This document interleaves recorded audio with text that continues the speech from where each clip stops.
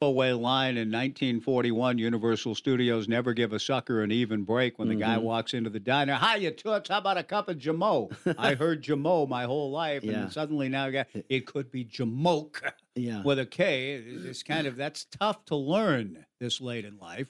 So I've been hearing Jamo since I was 7. Don't change. But then Kim texted and said, well, and she actually knew 42 minutes into the film is the funniest part of the movie. So Kim, I give her tremendous credit for, even though she's not a Fields fan. She watched the movie. She found some of these portions of Never Give a Sucker an Even Break that we were talking about and texted me her favorite part that made her laugh out loud. And so thank you, Kim, very much for the correspondence. But you were telling me off there, quite honestly, that she's not a huge fan of Fields. Fields, they're curmudgeon. Fields, misogynistic. In the films, at times he comes through that way, and probably in real life, Groucho, the Marx Brothers. I mean, that charge would probably hold in a sense. But a lot of times, the persona that we see in the screen, and I realize I've read Fields' biographies, and I know the man. The man had some issues, there's no doubt. But the art in the end is still what, as a kid, that doesn't change. My love for it, my appreciation for it, the sheer laughter. There's a photograph of me that my aunt took at her apartment in San Jose in the winter of 1973.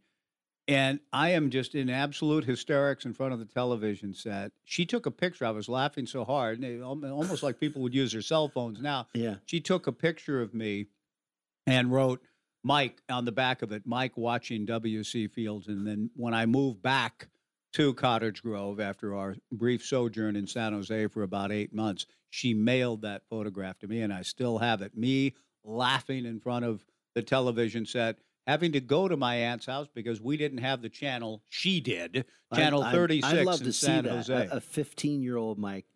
I'm just in front of the television set, loving Fields. I remember going to kind of an art house cinema in Eugene with my dad after my mom had passed. Yeah. Again, these are things that are precious because my dad gets out. My dad wasn't getting out much in his great grief over the loss of his wife of 33 years, my mom, and he getting him out to a couple of football games. And then I said, Dad, there's a Fields film playing at Cinema 7, the Atrium Building in Eugene. Do you want to go? Yeah, I'll go. And to see my dad next to me watching Fields in a pool routine in a film called Six of a Kind, we were both just laughing our hearts out. My dad had tears in his eyes laughing so hard. Yeah. Well, and I just said, thank you, Fields. Thank you for that. You can't, that's gold. That's gold. Good morning, John. Well, good morning, Michael. And it's nice to be here on a wet Thursday. It's not supposed to be raining right now, but it is. Tell you what, today, though, has felt like a revelation. To walk out this morning with Juno for her constitutional and to feel almost warm was a good feeling. Well, it was 52 in my car at 4 in the morning when I was coming in. Right. And hasn't been that way because it was 38 in the afternoon on Monday when I was taking the Christmas lights down and freezing to death in the pouring down 38-degree rain. Much better. Now, while we have some rain coming back in, we've also been blessed with some sunshine and a sunny and weekend mid-50s. Sunny weekend coming up, and there's nothing to do. There's no game on Saturday night. So there's nothing to do. Now, is tomorrow for the implosion, the weather in the 7 in the morning, 7:40? No, it could be raining tomorrow during that. Okay, then when you said a sunny weekend, we're talking Saturday and Sunday. Saturday and Sunday, and perhaps even tomorrow afternoon. Okay. It's just you got to get through all this until sometime tomorrow late, and then sunny and dry. Well, partly sunny, partly cloudy, and dry on Monday and Tuesday. So we'll get 4 days for rivers to recede and all of that.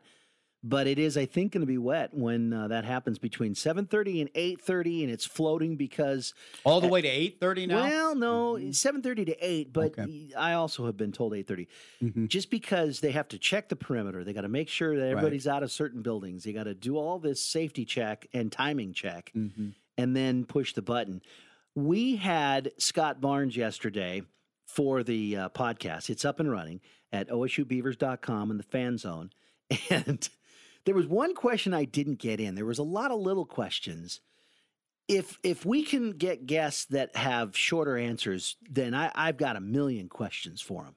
And I wanted to ask him in a somewhat tongue-in-cheek manner, but it's actually something that Curtis, one of our texters, pointed out this morning, and that is because he gets to push the button, Scott does.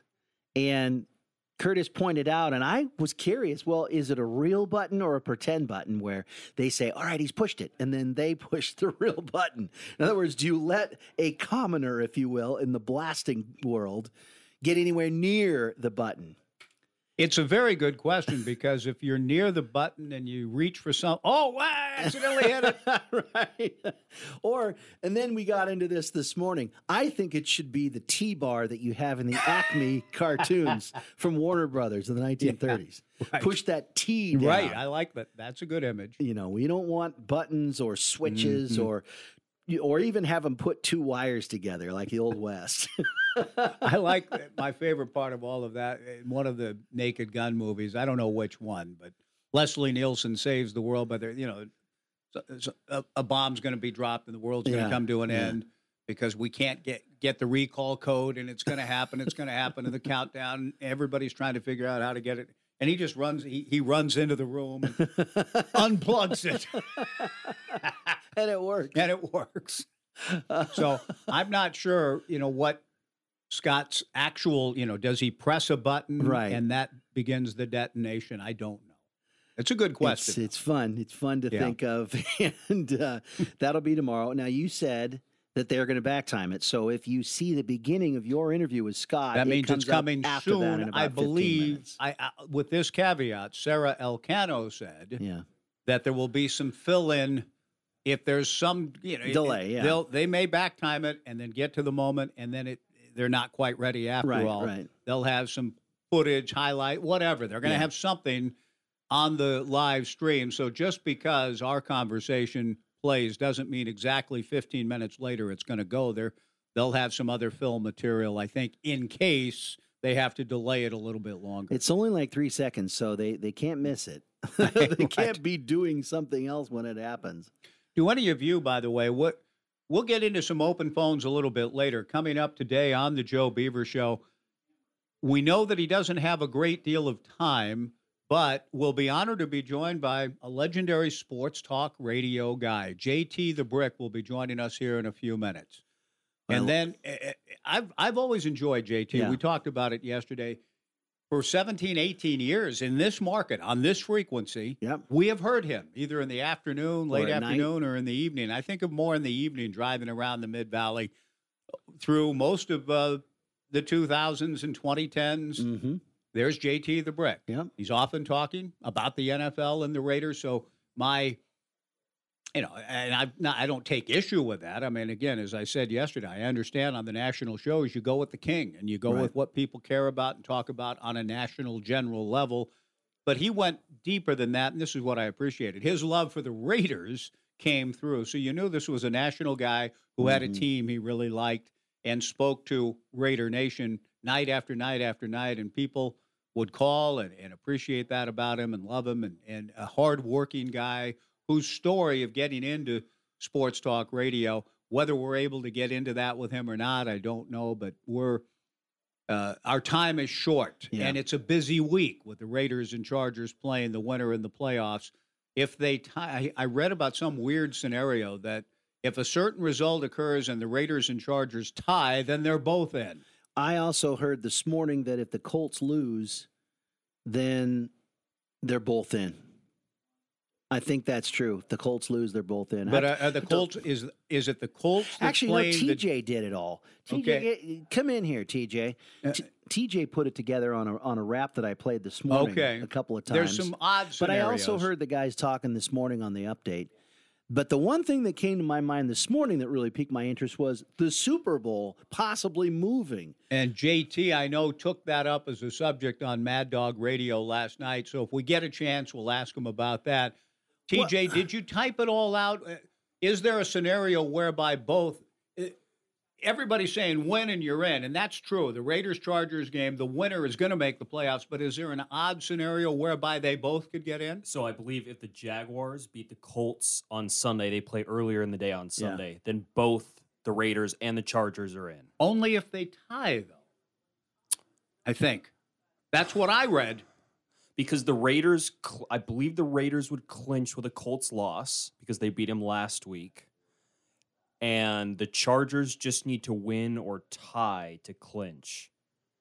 So I'm pretty certain they would both be in. The Colts lose to the Jaguars. And the Colts haven't, and they're playing in Jacksonville. I don't think the Colts have won there in a number of years. Or is it if the Jaguars beat the Colts and the Raiders and Chargers tie, they're both in? Is that it? So I saw the scenario that if the Jaguars beat the Colts, neither the Chargers or Raiders would have almost anything to play for, and they would just take 15 knees apiece and kneel out Sunday Night Football, which I don't think the league and the networks would like, but that's what I've seen. Okay. It's an interesting scenario, to say the least. I don't think the Colts should lose to the Jaguars. And I have a quick question. Why are the Jaguar fans all going to dress up like clowns? What are they mad about? That's news to me. Well, where'd you read that? Well, Trevor Lawrence said he doesn't agree with the fans doing that. I've seen it in a couple of headlines. Well, is it just a matter of the old New Orleans Saints? Gad Sad, their owner. Their owner. Well, I mean, he's not a very good owner. Well, somebody called it a clown show, and then the fans picked up on that and said, paper bags. We're all going to wear clown suits. The old days of the Saints fans wearing paper bags. Maybe this is just a variation on that theme. Fan revolt, I guess. I mean, I think he hasn't been a very good owner. And Lawrence says, leave the owner alone. Don't do that. But that's all the more reason why they'll probably do it.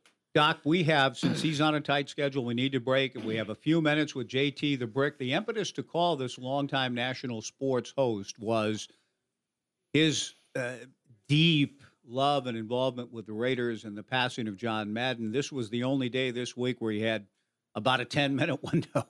And so we'll sound JT out on some things when we return and then get into some open phones. Michael Chaplin, the associate head coach, beginning his 25th year in that capacity with Oregon State Gymnastics, will join us in the 12 o'clock hour around 12:20 or so.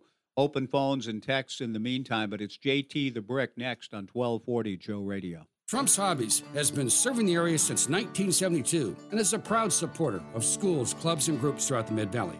Trump says the area's largest selection of radio-controlled cars, boats, airplanes, and helicopters, plus drones, plastic models, model trains, fantasy games, collector cards, and modeling tools, parts, paints, and supplies. Whether you're an experienced modeler or just starting out, Trump's is there to help. Build it, drive it, fly it. Trump's Hobbies in the Timber Hill Shopping Center in Corvallis, bringing enjoyment to life. Kraken Cards in downtown Corvallis carries sports cards, Pokemon cards, MTG cards, board games, collectibles, card sleeves, playmats, and more. Have you been to Kraken Cards yet? If you're into sports cards and games, Kraken Cards is for you. Kraken Cards' knowledgeable staff can help you find what you're looking for and at fair market value. And for you Oregon State fans, Kraken Cards has a dedicated Oregon State alumni box to browse. Kraken Cards, 114 Southwest 3rd, downtown Corvallis. Kraken Cards, your connection to everything fun. Stargazer Premier Florist in Corvallis knows that the one you care about is expecting a thoughtful gift this Valentine's Day, and they're ready to help safely deliver them the best arrangement possible. Choose from Stargazer's wide selection of Valentine's Day flower arrangements, and they'll safely deliver a beautiful, unique gift right on time so you can show them just how special you'd like them to feel this February 14th. Stop in, call, or view Stargazer's selection of holiday arrangements online at stargazerpremierflorist.com. Stargazer Premier Florist, 925 Northwest Circle Boulevard in Corvallis. Have you been putting off that home remodeling project? If one of your New Year's resolutions is to get it done, Corvallis Floor Covering can help. They invite you to stop by and browse through their large showroom with a wide variety of carpet, laminate tile, wood flooring, and window coverings from all the popular brands. The staff at Corvallis Floor Covering thanks you for your continued support over the last 34 years and looks forward to working with you in 2022. For more information, log on to Corvallis Floor Covering. Shop local. Shop Corvallis Floor Covering, corner of 2nd and Van Buren, downtown. And go Beavs! Independent Auto Works has been servicing and repairing Volkswagens for over 50 years. They're experts on Jettas, Passats, new and old Beetles, Golfs, TDIs, Buick Vans, and Vanagons. And they work on most other makes and models, too. They're on 13th Street, near the OSU campus in Corvallis. Independent Auto Works, the guys you can trust. Your satisfaction is our success. Independent Auto Works. Does your financial advisor take the time to really listen to you? Is your financial strategy personalized for you and your family? Will your financial advisor be there as your life and financial situation change? Hi, I'm former Oregon State athlete Tim Ewis, your Corvallis Edward Jones financial advisor. When we work together, we'll focus on what's important to you. We'll use an established process to create a personalized financial strategy backed by the advice, tools, and resources to help you reach your goals. And we'll partner to help your strategy stay on track. Contact me today, 541-758-8245. Edward Jones, member SIPC. Welcome back into the Joe Beaver Show. It is an honor to welcome a guy that we've been listening to most of our grown-up lives here in the Mid-Valley, John, over the years. JT the Brick, the legend himself, taking a few minutes out of an incredibly busy time. JT, I thank you for joining us. You are a voice of my sports world life, so thanks for taking time for us. You got a lot going on. Could you update our listeners here in the Mid-Valley, 1240 Joe Radio, which is, by the way, an affiliate of the Raiders Radio Network, what exactly you're doing now? It's a lot. Could you give us the update? Yeah, Joe, good to be on. I'm doing Raiders Radio every day, noon to 2 Pacific, and I do a national show for Sirius XM every night on Mad Dog from 7 to 10. So 5 hours a week, and then the pre- and post-game radio for the Raiders, the TV host for the coaches show. I just got off the set with Rich Bisaccia, the head coach of the Raiders. So busy. It's football season, and the Raiders have an opportunity to play potentially in a playoff game if they beat the Chargers. So it's really exciting here in Vegas right now. Do you travel with the Raiders when they go on the road? Well, I have my entire 23 career, but with COVID restrictions, we haven't traveled in the last 2 years for obvious reasons. Hey, JT, before we get to the reason that I thought of you, and it's old now in the news cycle, but we can spend hours talking about the late, great John Madden, and I want to do that with you. But what have you made of the job Coach Bisaccia has done, your interactions with him? Does he have a good shot, in your opinion, of getting the full-time gig? Well, again, that's way over my pay grade on what his future is going to look like. The more he wins, the more that helps the opportunity with him. He's done a tremendous job. I mean, there's been a lot of adversity with the Raiders this season, with the John Gruden resignation, the Henry Ruggs fatality, car accident, everything that's happened with the team this year, all the COVID issues recently, the injuries. This team's been devastated by injuries, and Bisaccia's had them ready to play every game, and they've been on this winning streak that puts them in playoff contention. So I think he's done a masterful job.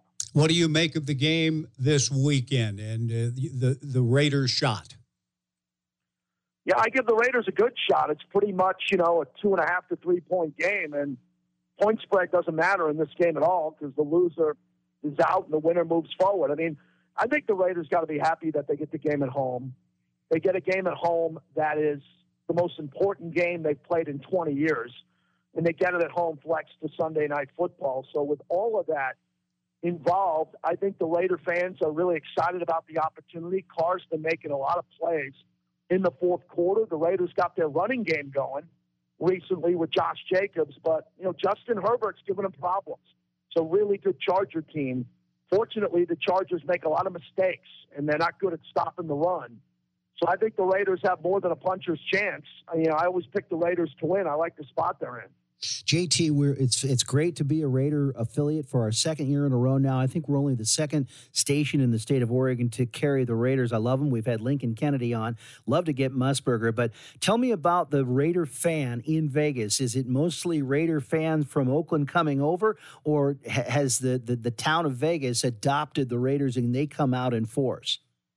No, the town of Vegas adopted them. This is the Las Vegas Raiders, so the majority of the fans are from Vegas and are season ticket holders from here. But there's a lot of fans that come in still from the Bay Area, come in from L.A. and Southern California. And on top of that, there's, it's now the new global hub of the Raider Nation. So a lot of opposing fans are welcome to come. They've been coming because they want to see their team play for the first time in Vegas. So it's been good to see other fans come in and enjoy the city of Vegas. And it's been one giant party. I mean, every game is a different storyline. Great fan bases and teams have come in. Fortunately, the Chargers don't have a national fan base, so there shouldn't be many of them this Sunday night. JT the Brick joining us. JT, what is it about this loyalty, this love for the Raiders and the fans that allows them to remain loyal and devoted and passionate about the Raiders no matter where they go? Well, it's a great question. This has been a very loyal fan base since 1960, and they've been diehards. And as you know, the Raiders have a global brand, and they have a brand that travels all over the world. And Raider fans have been through some great history, the greatest games, the greatest players, the legendary Hall of Famers. But, they've gone through a couple of moves to L.A. and back, and now Oakland to Vegas. And, real Raider fans see the big picture now. The team's got their own stadium now forever. It's a Raiders stadium, so the fans have something to call home. And I think everybody's starting to realize that the Vegas is the best place to be. If you can't be in Oakland, Vegas is incredible, and fans are coming out here, and they're blown away by Allegiant Stadium, the whole experience of a weekend in Vegas, the gambling aspect of the casinos, the great restaurants, the weather, everything. So it's been the perfect fit. How much did your friend and the late, great Al Davis have to do with sort of fostering that sense of these are the Raiders, this is our guy, this is our team? Again, throughout all of those moves, how much did Al himself, you think, affect that? Well, Al had a huge effect on Vegas. He was coming to Vegas. He had his birthday party here every year. He had reunions here in Vegas. He knew the casino owners and operators. So, it was never his vision to move the team to Vegas, especially while he was alive. But he'd be very proud of his son, Mark. And Mark has done an amazing job with the NFL, getting the Pro Bowl, getting the Super Bowl here, the NFL draft. That's only because the Raiders are in Vegas. This wouldn't have happened in Oakland. So now that they're here in Vegas, I think the Raider brand is going to explode to even a bigger level. And Al Davis would be very proud of that. And being down there, working in that market now, and with Allegiant Stadium, the Pac-12 Conference title game there, and the bowl game there has ramped up the Vegas Bowl for the Pac-12 Conference immensely. And up until the last 2 weeks of the regular season, the Beavers had an opportunity to get there, and it just came that close. What do you think of Vegas as being kind of a hub now for first of all, a lot of conferences basketball tournaments, as well as the Pac-12 tournament? Yeah, it's great. It's really going to be special when you see even more coming up here, guys. The ability for the college Final Four in basketball, playoff games in football. Next year we have this year we have the Kickoff Classic with LSU and USC's Brian Kelly versus Lincoln Riley. There's going to be super fights here, UFC. And then we've had the best concerts. We never had a football stadium for concerts. The Rolling Stones, Garth Brooks, Billy Joel, Metallica. All these unbelievable bands are playing. They'll go, for 60,000 people instead of 15 to 18,000 people. So sports, entertainment, as the ad says, it's the greatest arena on earth. And for the Pac-12 and all these college fans, this is going to be the place you're going to be coming to for years to come. Final question before I get your thoughts, and we'll close with your thoughts and what you've been hearing about the late, great John Madden. But JT, on your national show on Mad Dog Radio, Sirius XM Channel 82 last night, I read that you broached the subject of a possible relocation of the Super Bowl. Have you sounded that out much? What do you hear about that? Well, they canceled the Grammys in L.A., and that's the Super Bowl of music. So that's something to keep an eye on. I think it'll go forward in L.A. L.A.'s got an indoor-outdoor stadium with cross-ventilation because the outside of the stadium's opened up. They've already gone ahead and planned it. I don't know what they'll do for Radio Row or other events that'll be there if COVID continues to pop the way it is out west here. But I hope it stays there. But, the NFL has to have a contingency plan in case it doesn't. But I'm pretty confident, even though they're talking about it, the Super Bowl will be great at SoFi Stadium. That's another beautiful stadium. I'm more biased to Allegiant Stadium in Vegas because it's more fun than Inglewood will ever be. But I think I'll be in L.A. for the Super Bowl this year. Hopefully the Raiders can get there. JT, the Brick, final thing. JT, I listened to your podcast with Brent Musburger and Phil Villapiano and others recently, you and Looney, and it was great, a great listen. You said that Brent was the first person you thought of when you heard of the tragic news of the passing of John Madden. You were the first person I thought of because when I think John Madden, I think Raiders. Then when I think Raiders, I think you. It's all connected. It's an amazing family that you all have in the Raider Nation. But you thought of Brent and had him on your podcast. What was it that kind of led you to talk to Brent about the late, great John Madden? Well, it had to do with the broadcasting connection. Brent was the big name at CBS when John Madden came over. initially to start as a broadcaster, and Brent had those best stories. And he was very good friends with John Madden. So that kind of clicked with me. And, I talked to Fred Biletnikoff, Phil Villapiano, Art Shell, a lot of his former players that had so much love. And, guys, I'll leave you on this note. Sunday night, they're doing some special things for Coach Madden. So tune in early on that pregame show. The Raiders haven't had a chance yet because they were on the road in Indy to celebrate John Madden at home at Allegiant Stadium. That's going to be a big part of the broadcast and a big part of the pregame. JT the Brick, we miss hearing you on terrestrial radio, but we're glad you're still doing your thing. Thanks for making some time in your busy schedule for us here in the Mid-Valley in Oregon. We appreciate it. My pleasure, guys. Thanks for having me on. All the best. Thanks, JT. JT the Brick on the tight schedule. He didn't get the Don McLean treatment or the Michael Chaplin treatment or the Wayne Tinkle treatment. Shortest interview we've ever had. Or the Bill Walton, how you doing, Bill? And Bill, 27 minutes later, has answered that question about how he's doing. JT told us, he said, I got no more than 10, guys. I got to go. Let's go. Yeah. Well, and just doing research on all the different shows that he doesn't have any time. Raider Nation Radio, noon to 2 every day. JT the Brick Sports Talk Radio at Mad Dog Radio on Sirius XM Channel 82, 7 to 10 Pacific time every night. Yeah. Plus the 2-hour local show every day. And the post and pregame show for all the games. Right. Because there are so many questions I wanted to ask him about his friendships with Raiders players through the years and how he spoke at Ken Stabler's memorial service. That's how much he's ingratiated into Raider Nation. I wanted to ask him how long he's been with the Raiders. Since 98, I believe, is what I read. That was just 3 years after he got into broadcasting. Right. He parlayed. I also wanted to ask him about the origins of his love for the Raiders. So we're doing all of this now, and we hope that maybe Dave will give us a call, who's a big listener to Mad Dog Radio on Sirius XM 82. Do you listen to JT the Brick? Do you like? I mean, we can get into all of that, but this is our chance right now in this segment, John, before we break, to talk a little bit about JT. And I also wanted to ask him the origins of the nickname, JT the Brick. Do you know the answer to that? I do. If Wikipedia is correct. If Wikipedia is correct, but Wikipedia doesn't explain exactly the origins. So let me ask you, what do you make of it? Something about when he called Rome, and, of course, a brick, meaning you shoot a brick if you fail, and that you fail badly. Right.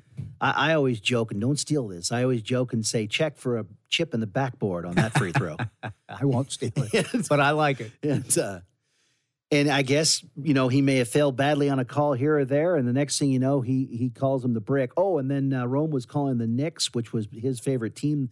JT's Bricks, favorite team. The Bricks. Mm-hmm. I think that may be it. Was the Knicks and the Bricks, and so now let's go to the phone. JT the Brick, our Knick fan. Right. That may be it, because Romy does not allow, quote, self-glossing, unquote. So this is where I want... Romy must have given it to JT the instead Nick. Of the other way around. JT the Nick fan. Yeah, Nick fan. Let's go to JT the Brick. I bet Romy gave it to him because Romy would not have allowed JT to call. No way. Hey, Jim, this is JT the Brick. How you doing? I don't like that call. Would have ensued. Yeah. So all of that we wanted to get to, maybe down the road someday, but I have a feeling trying to get JT the Brick will always be with the time constraints that we just dealt with. I do know, too, that he was a stockbroker making a lot of money before he went into radio, but that was a lifelong dream. Born in New York City, big-time Yankee fan. The one thing I wanted to know, has he become a Raiders fan because he went to work for them or from afar, back east? Yeah. Did he look at the Raider brand and the Raiders and say, I like that team? And when did he become a Raiders fan? Was it only when he went to work for them? And now, and I mean this, when the great John Madden passed, one of the first people I thought that we might have a chance anyway. I thought of, who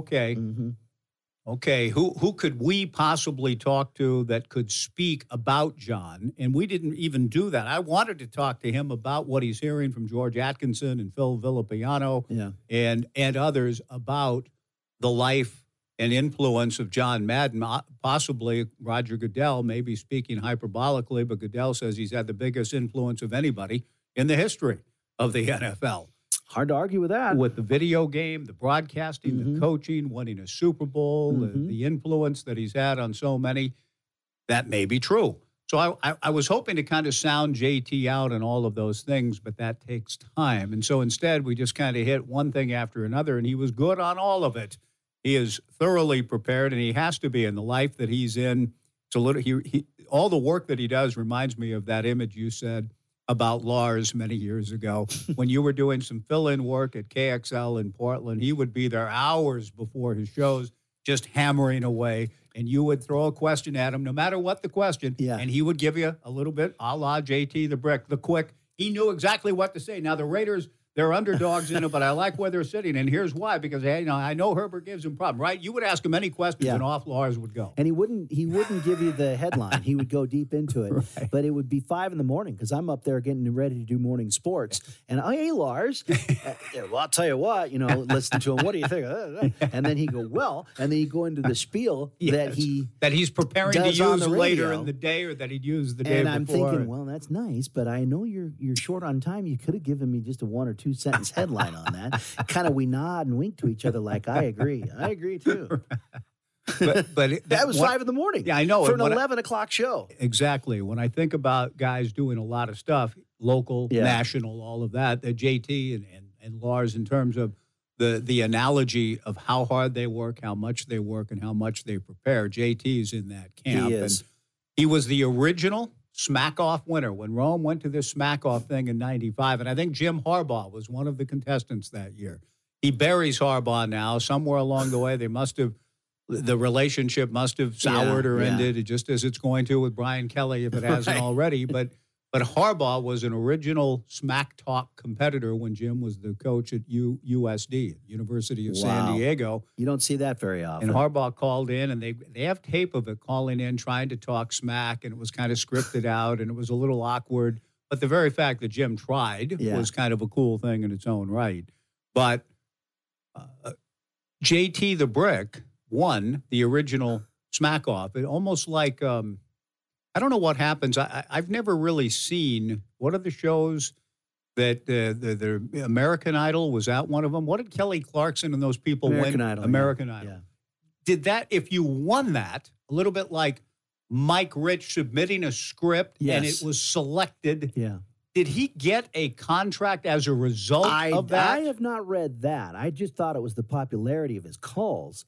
Well, and that's what I mean. Because I read that he got a call from a station that said offered him a job. I think that's probably it. It's not as though, hey, the smack-off winner gets a contract to do sports talk radio. I think they just liked his calls like that and say, hey, you might be pretty good at this. And then away it goes. He apparently got a late-night job on KMAX radio in L.A., parlayed that into a job in San Diego, and then soon was one of the original voices on Fox Sports Radio, which began in 2001. Right. Which we had it from the very beginning. And he worked at Fox from 2001 through 2018. I don't remember his time slot, though. That's a long. He moved around a little bit, but I think when I think of JT the Brick, I think of a guy in the evening here in the Mid-Valley, driving around point A to point B and listening to him in 10 or 15-minute snippets. They let him go, and he had Looney, and I don't know why they did that.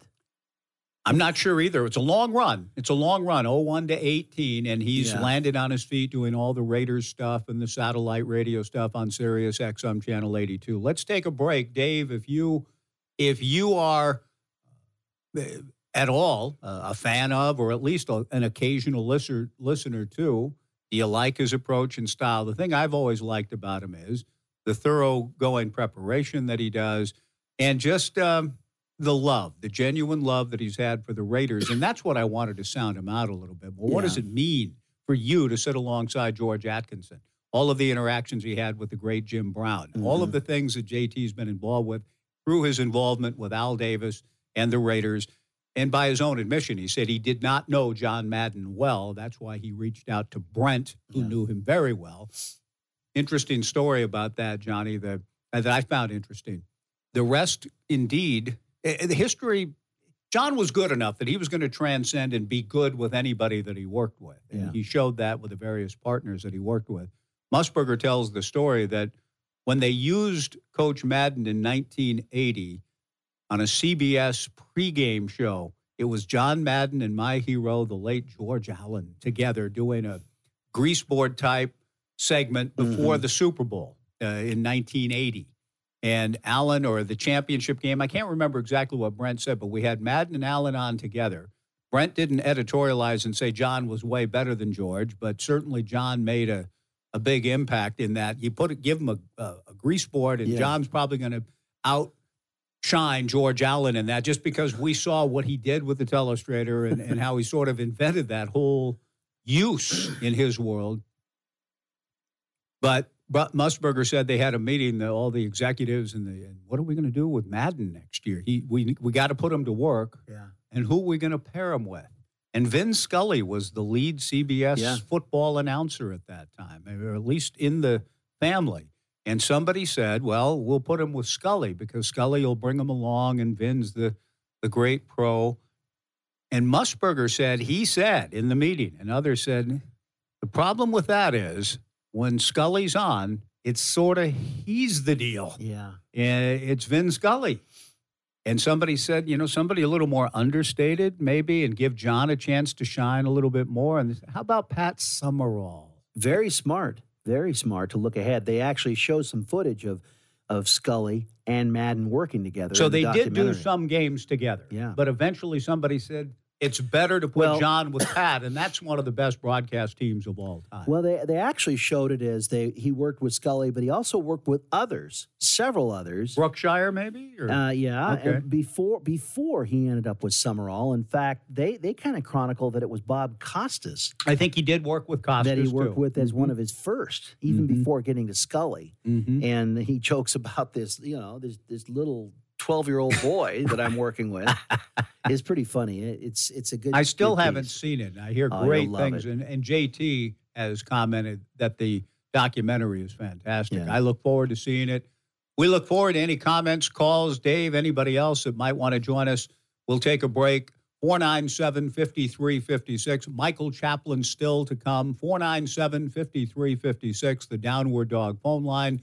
The University Honda text line on 1240 Joe Radio. For auto glass solutions, better call the Glass Man. Call 541-760-2277. Call the Glass Man. Hi, this is Jake the Glass Man. If you need your windshield repaired or replaced, you don't need to call that 800 number.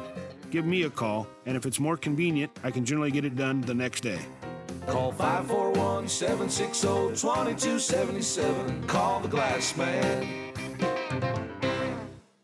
If you are a veteran and live in Lynn County, there are benefits and services available to you at Lynn County Veterans Services. You've earned them. Use them. Call 541-926-3882 and take advantage of what you've earned. Home loans, disability compensation, health care, transportation, and more. Lynn County Veterans Services is here to help you. If you are a veteran and live in Lynn County, call 541-926-3882 and thank you for serving your country. Lynn County Veterans Services, serving our local veterans. Stargazer Premier Florist in Corvallis knows that the one you care about is expecting a thoughtful gift this Valentine's Day, and they're ready to help safely deliver them the best arrangement possible. Choose from Stargazer's wide selection of Valentine's Day flower arrangements, and they'll safely deliver a beautiful, unique gift right on time so you can show them just how special you'd like them to feel this February 14th. Stop in, call, or view Stargazer's selection of holiday arrangements online at stargazerpremierflorist.com. Stargazer Premier Florist, 925 Northwest Circle Boulevard in Corvallis. Have you been putting off that home remodeling project? If one of your New Year's resolutions is to get it done, Corvallis Floor Covering can help. They invite you to stop by and browse through their large showroom with a wide variety of carpet, laminate, tile, wood flooring, and window coverings from all the popular brands. The staff at Corvallis Floor Covering thanks you for your continued support over the last 34 years and looks forward to working with you in 2022. For more information, log on to Corvallis Floor Covering. Shop local. Shop Corvallis Floor Covering, corner of 2nd and Van Buren downtown. And go Beavs! Independent Auto Works has been servicing and repairing Volkswagens for over 50 years. They're experts on Jettas, Passats, new and old Beetles, Golfs, TDIs, your Vans, and Vanagons. And they work on most other makes and models, too. They're on 13th Street, near the OSU campus in Corvallis. Independent Auto Works, the guys you can trust. Your satisfaction is our success. Independent Auto Works. Does your financial advisor take the time to really listen to you? Is your financial strategy personalized for you and your family? Will your financial advisor be there as your life and financial situation change? Hi, I'm former Oregon State athlete Tim Ewis, your Corvallis Edward Jones financial advisor. When we work together, we'll focus on what's important to you. We'll use an established process to create a personalized financial strategy backed by the advice, tools, and resources to help you reach your goals. And we'll partner to help your strategy stay on track. Contact me today, 541-758-8245. Edward Jones, member SIPC. 1240 Joe Radio. Well, Phil Silvers, our thanks to JT the Brick. We've got Dave and Paul on the Downward Dog phone lines. We'll get to the University Honda text line if you have any contributions there. Mike Parker, John Warren. And during the interview with JT, TJ Mathewson comes running down the hall and shows us a picture of Mike Riley. I said, why are you showing us Mike Riley? And TJ, there's a reason. Well, I forgot the USFL was a thing, but it's coming back, and Mike Riley is the head coach of the New Jersey Generals. So this news broke on Colin's show this morning. So the USFL is back. What is the news, essentially? So the USFL is partnered with Fox Sports, and Colin Cowherd's, yes. You'd argue he's probably their flagship show. So they have him break the first four head coaches on the herd this morning. Mm-hmm. So he breaks Mike Riley.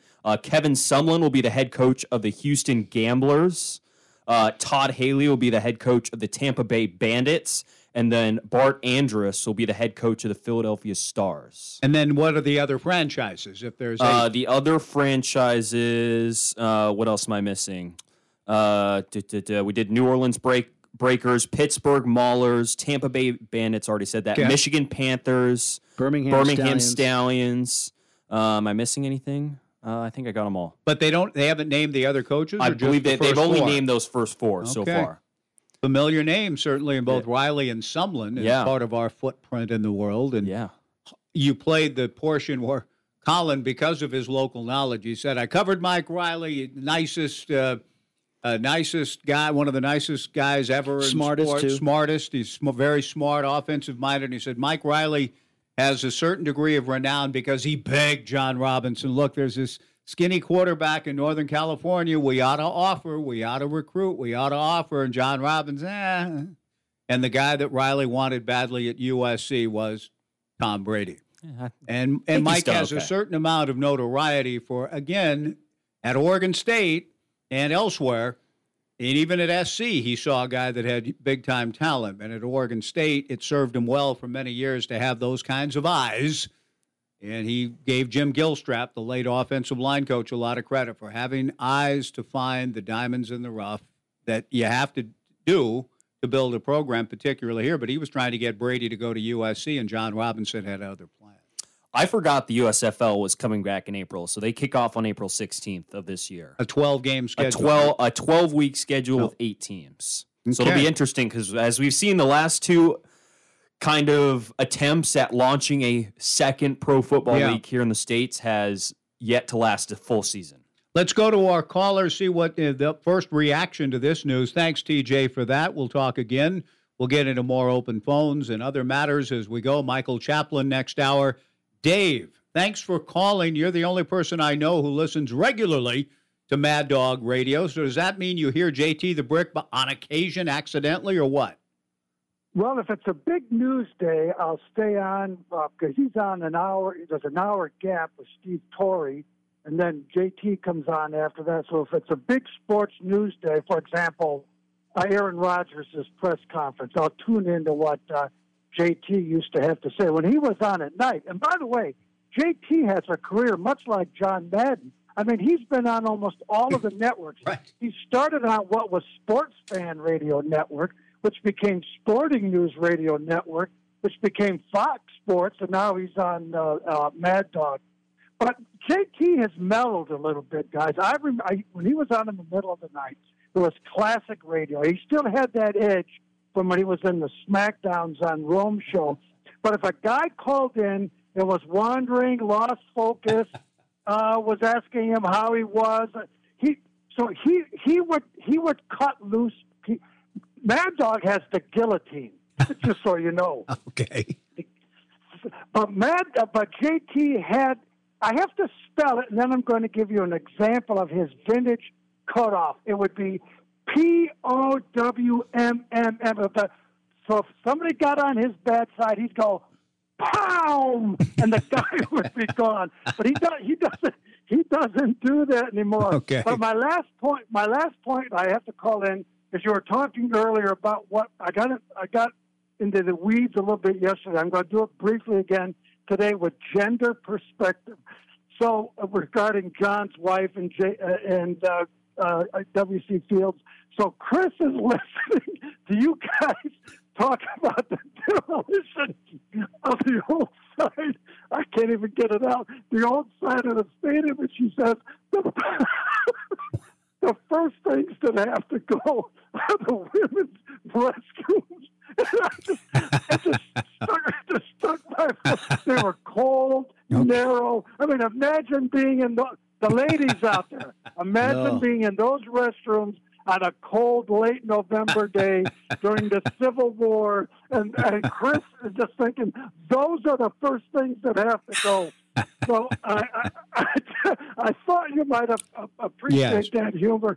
She's as avid a listener by necessity as I am, but she's always picking up on your stuff. So when Scott pushes that button tomorrow, in her mind, the first thing that's going to come tumbling down are the women's restrooms. Well, maybe that's where they set up the first fuses or whatever. We'll find out, I guess, as it goes. We'll have to throw that out in the press conference afterwards. Dave, thank you for that. Keep up your research on Jameau and Jamoke for me, vis-a-vis never give a sucker an even break. It's an important bit of research you're up to, so thank you for that, Dave. Always good to hear from you. I'm on it. Take care. Thank you. Let's go to Paul, another good friend to our show through the years. Paul, what's on your mind today? Welcome to the Joe Beaver Show. Well, I just want to let you know that, hey, Channel 9, they're out of Eugene, is going to show that implosion live on the TV tomorrow morning. Okay, that's good to know. I bet they're not alone, because I know that media, credentialed media, need to arrive early and set up their cameras and so on. But I think KZI won't be alone in telecasting over the air television the implosion of the west side of Reeser. But thank you for that. Well, at least we know now, thanks to you, Paul, that Channel 9 will carry it live. Right. I would assume 13 is going to be there too. Probably. So, yeah. But anyway, what a great call from Dave. I never thought of that perspective about the bathrooms on the old side. Well, never having been in them, that Chris refers to, we'll just have to take her word for it. I think things are going to be a whole lot better in 2023. Guys don't have to worry about that too much because we don't have very much exposed. Well, I just can imagine the women's side. Yeah, there's no heat in there. Well, we look forward to even with all of that said, and Chris, I'm sure, is right. And there's a lot of people talked about Old Vaughn Street in Portland where the Beavers used to play, and it was dilapidated. Some of the great old ballparks that we romanticize about Fenway, Wrigley, and others. There are a lot of people who say, hey, and even Rosenblatt. Rosenblatt was imploded. I loved Rosenblatt Stadium in Omaha. It was imploded, and I think makes the top 10 list or whatever of stadia that have been imploded. But TD Ameritrade, it's quote-unquote better. Mm-hmm. I still prefer Rosenblatt, but I understand the amenities and so on within TD Ameritrade are beautiful. They're second to none.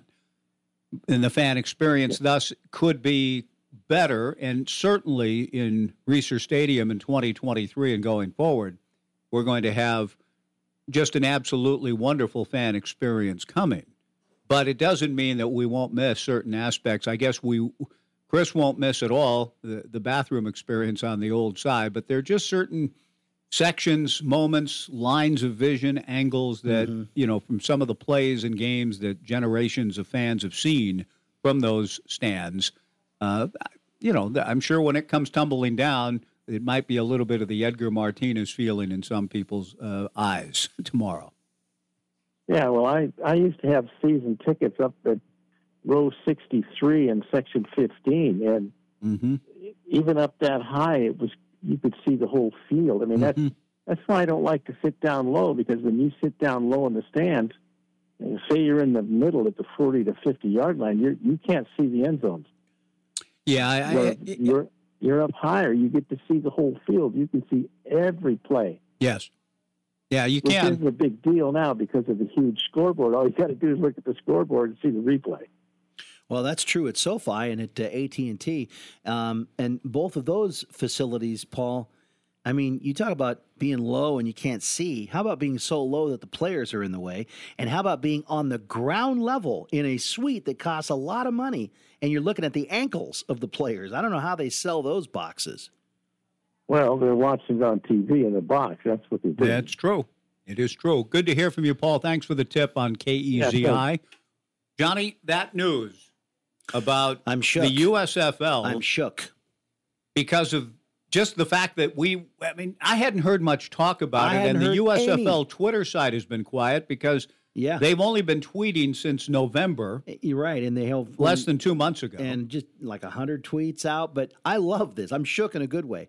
I loved the original USFL. I know you did. I was 20 years old, 1985, when the Portland Breakers. Now the league was before it went Boston Breakers to the New Orleans Breakers over to Portland, and I just loved that league. And there were some great players that came through there. I remember seeing Jim Kelly play for the Houston Gamblers in a run and shoot offense when they played the Breakers. I was at the very first game that Steve Young debuted.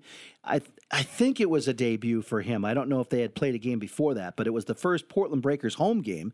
Now, the Breakers started their time in Portland on the road. That's when Marcus Dupree hurt his knee and he was done for his career. And the next game was a home game, and it was against the LA Express, and I sat in an end zone seat, which was the equivalent of center field for Portland Beaver baseball. And the Breaker defense held the LA Express out of the end zone and won that ball game. So I love that league. I'm kind of disappointed that it's back to New Orleans for the Breakers and not Portland. Mm-hmm. And it starts in April. 8 teams, a 12-week schedule. All on Fox, by the way. Hey, this has a chance then. With Fox's backing, because no league can make it without TV money. Right. But TV is king. I mean, football's king, and pro football. These other ventures, though, they've not lasted. They've fallen short. I'm encouraged, in a sense, by Mike getting back in the fray. I know that. I mean, he's been dealing with some things, some very important issues away from the field. The fact that he's apparently said yes to the New Jersey Generals and an opportunity to coach in that league, I hope that means that things are better. I'm hoping we'll have a chance to talk to him at some point before he heads off and gets back into coaching with the New Jersey Generals of the USFL. We'll talk about this and more next hour. Roll tape, please. Here's the microphone. Is this thing on? This is KEJO Corvallis. Everybody hear me? We're on in 5. And QID. 1240 Joe Radio. I'm Jim Chesko with Your Money Now. A lot of focus will be on December employment numbers that are to be released tomorrow morning. Economists polled by the Wall Street Journal expect the Labor Department report to show that the U.S. gained about 400. Expect the new number to be even higher and expect the November figure to be revised upward. This morning, we found out that first-time claims for jobless benefits edged higher by about 7,000 last week to 207,000. Stocks remain mixed. The Dow Industrials down 97 points. The S&P 500, though, is up 10. The NASDAQ Composite has gained 45. Oil prices keep going up and away. February crude moved higher today for the 11th time in 12 sessions, rising more than 2%, settling at about $79.50 a barrel. The Postal Service is seeking a temporary exemption from President Biden's vaccine or regular testing mandate. They argue that a waiver would prevent major disruptions to mail delivery. That's Your Money Now. Why does Walgreens offer copays as low as $0 and 90-day refills? Because we care about Medicare, so you don't have to. I mean, do you really care to hear me go on about same-day prescription delivery making your life easier? Or how there's a pharmacy expert available 24/7 and one-click refills? Well, I just did anyways. Fill your Medicare prescriptions with Walgreens and save. $0 copays apply to Tier 1 generic drugs and select plans with Walgreens as a preferred pharmacy. Restrictions apply. See Walgreens.com/Medicare for complete details. At Exergen would like you to know about an important non-contact thermometers are not accurate. This study also reports that they fail to meet FDA requirements for accuracy in labeling. With new strains of COVID on the rise, we can't afford to tolerate the rampant false temperature readings from non-contact thermometers. Accurate temperature measurements are essential. You need Exergen thermometers because they are accurate and backed by over 100 clinical studies. Be sure, be accurate with Exergen. Learn more. Have you seen Highland Bowl's expanded Strike Zone Lounge? Stop by for a burger, pizza, a hot or a cold sandwich, or a salad. There's appetizers and snacks too, and the prices are so low on beer and spirits, it's like happy hour all day. Enjoy your favorite Oregon Lottery games too. Highland Bowl. It isn't just for bowlers anymore. Stop by and check out the expanded Strike Zone Lounge at Highland Bowl on 9th Street in Corvallis. We set them up, you knock them down. Highland Bowl. Showers or baths? Which do you prefer? Hi, this is Katie with Albin's Plumbing. You deserve a bathroom that fits you, whether that be a walk-in shower or a luxurious soaker tub. Let Albin's Plumbing handle your bathroom remodel from beginning to end.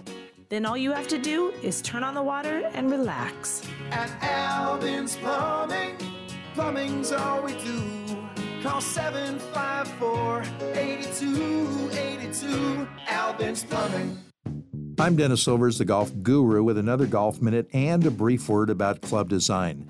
Your fairway wood, like your driver, creates distance with the length of its shaft and the loft of its face. Mishits occur when golfers try to create distance by swinging hard and fast. Why? The yardage is already built into the club, so swing it with the same effort with the rest of your clubs. The most important aspect of hitting a fairway wood is having a level path and impact. At address, make sure the shaft is nearly vertical and the ball about an inch behind your front heel. Don't try and help the ball into the air by leaning the shaft away from the target, and don't try and hit down on the ball by leaning the shaft towards the target. Instead, start with the club in a vertical position and let the loft lift the ball, and the shaft will give it its distance. So remember, start with the shaft vertical at address to maximize the loft on the club. For the Golf Minute, I'm Dennis Silvers. Yes, Miss Tubbs. No problem. I'll call someone about the plumbing. One of Beatrice's properties needs a new superintendent. Someone with handyman superpowers and a concierge alter ego. Does anyone know any good electricians near Parkville? Indeed can help her hire great people fast. I need Indeed. Indeed you do. Instant Match instantly connects you with quality candidates whose resumes on Indeed match your sponsored job description.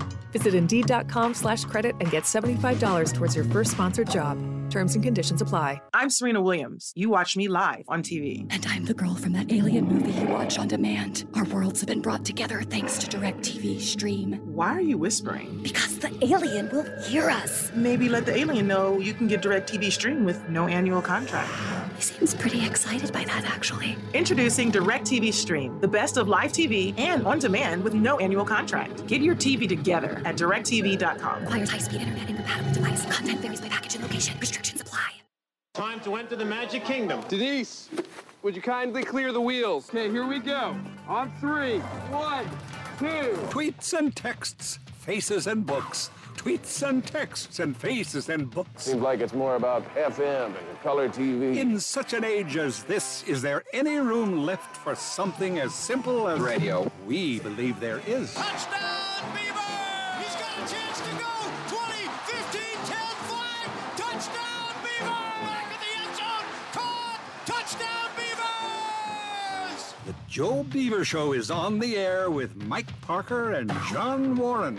Two men on a mission to prove that AM radio is a viable and modern source for news and entertainment. So gather the whole family. Turn your radio on. Turn your radio on. Turn your radio on. If you don't have one, fret not. I'll have the management send you up a radio. Be a part of the triumphant return of amplitude modulation. This is the big one, boys. This is the one that brings us back. Soon, AM radio will reign king once more.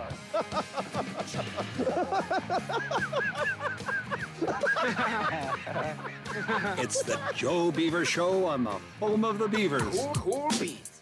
Kill that! 1240 Joe Radio. Into the second hour, Mike Parker with John Warren. Thanks for joining us on the Joe Beaver Show. Open phones, if you'd care to jump in, 497-5356, 497-5356 on the Downward Dog phone line. The University Honda text line, the same number, 541-497-5356. In the 2000 NFL Draft, the San Diego Chargers were loaded with 3 sixth-round picks. Within the organization, they had a huge believer in Tom Brady, Coach Mike Riley. He had personally recruited Tom Brady for the USC program where he was offensive coordinator, but had failed to convince them either. Riley tried his hardest not to miss out on him a second time now that he was a head coach in the NFL. In the 6th round, with each of the picks, Riley tried desperately to convince general manager Bobby Beathard to take Tom Brady. Beathard never budged. Instead, in the 6th round, he went for Jawan Sider. If you've never heard of Sider, it's because he never made it out of training camp. I give Riley deserves credit for that, if nothing else in his life. And he deserves a lot of credit for a lot of things in his life. But if he had nothing else, it's a little bit like, you remember all those Dodger games over the years, John? There would be a scout behind home plate wearing a Panama hat, a white Panama hat. He would have a radar gun, and he would be measuring the velocity of pitches. And in almost every broadcast, I remember Skip Carey and others on WTBS and national broadcasts of other kinds saying, you see that guy in the white Panama hat behind home plate there? That's how it would begin. Yeah, well, he's the one who discovered Fernando Valenzuela in Mexico. Just in a very obscure backwater league. Mike Brito finds Fernando, signs him to the Dodgers, and Brito has a job for life. Now, he might have been an excellent scout and signed other players, too, for all I know. But I know Mike Brito for having found Fernando and signed him for the Dodgers. If Mike Riley did nothing else in his football career, to be the guy. He saw something in the guy. John, Coach John, there's a kid we ought to offer. We got to do this. Chargers, Bobby. We like Sider. We like Jawan Sider, whatever his name was, Jawan Sider. Give Riley credit on that one. And Brady himself said that there's a story somewhere, and I wish I could find it. Tom himself has said, and maybe you have chapter and verse out there you can send us. Tom said that one of the things that gave him confidence going forward was either the first time Mike wanted him to come to USC or that Mike said, I want to take you at San Diego. Right. But Brady has given Riley credit for kind of giving Tom early a sense of, if he likes me, I know I'm good. I think I'm good, but I'm glad to know somebody else is affirming that, and Riley was that guy. So Riley and Brady, if Riley shows up at a Tampa Bay Buccaneers game without tickets, he's getting in. I think Tom would take care of his guy. If Riley showed up in the back of the room without telling Tom Brady, does Tom Brady stop the press conference to say hello? I'm not sure about that. I think he does. He might. I think he does. I mentioned earlier Harbaugh being in the smack-off, maybe the first, maybe a later, and I said he was at USD. And I realized as soon as the words, like Terry Forster throwing the slider that had nothing on it to Joe Morgan October 3rd of 82 at Candlestick, and I was there. A disaster. Forster said as soon as he threw the pitch, he wanted to stop time, run up, and grab the ball back and bring it back because he knew when he released the pitch, it no snap. It wasn't. He knew it was something bad could happen, and Morgan hit it out, and the Giants knocked the Dodgers out of the pennant in 1982. And I'm in Candlestick listening to the Giants fans all around me, standing and cheering forever as Joe toured the bases, came out for curtain calls. And I'm sitting there alone in my misery while everybody else is rejoicing. I didn't know what that was a type of. I just knew I'm in utter misery here. And everybody around me, though, is happy. It was a weird feeling. Remind me to tell you a story about that after the show. And later, my friend Yako, John Wilson, Jim's brother, the next thing, when I got back from that trip down to San Francisco and Candlestick, we were roommates. He walks into the room. I'm laying on my bed reading Seneca's Letters from a Stoic. And he knew that the only reason I was reading about Stoical philosophy was to try to become a Stoic, to try to not care, to try to not be miserable over Morgan hitting. Saying that's a good thing? Well, it never get too high or too low. Don't let the machinations of this life. Then they should have called it "How Not to Live." Well, exactly, because St. Augustine's on a better track when he weeps over the loss of a friend, as did Paul in Philippians. And you're right, exactly. Seneca's whole point was, don't get attached to the things of this life. Well, then you're right. How not to live. Party. But that's what I'm reading Letters from a Stoic. Is there anything here that can help me right now? Because I was miserable. Morgan hits the 3-run homer. Forster wanted to run up, he said later. And I had a chance just 5 years later. Our paths crossed with the Portland Beavers, and we've talked about how Terry was a Portland Beaver. Right. A year after the infamy, notoriety on Letterman. Have you seen Terry Forster lately? Letterman says he is just that guy's a fat tub of goo. He's just a fat tub of goo. And Forster, to his great credit, instead of, I'm going to sue you, he laughed about it. He went on the show. He had a couple of hot dogs in his hands when he came out. I watched that show. It's very well done on Terry's part. And in Portland, he was still playing off of that.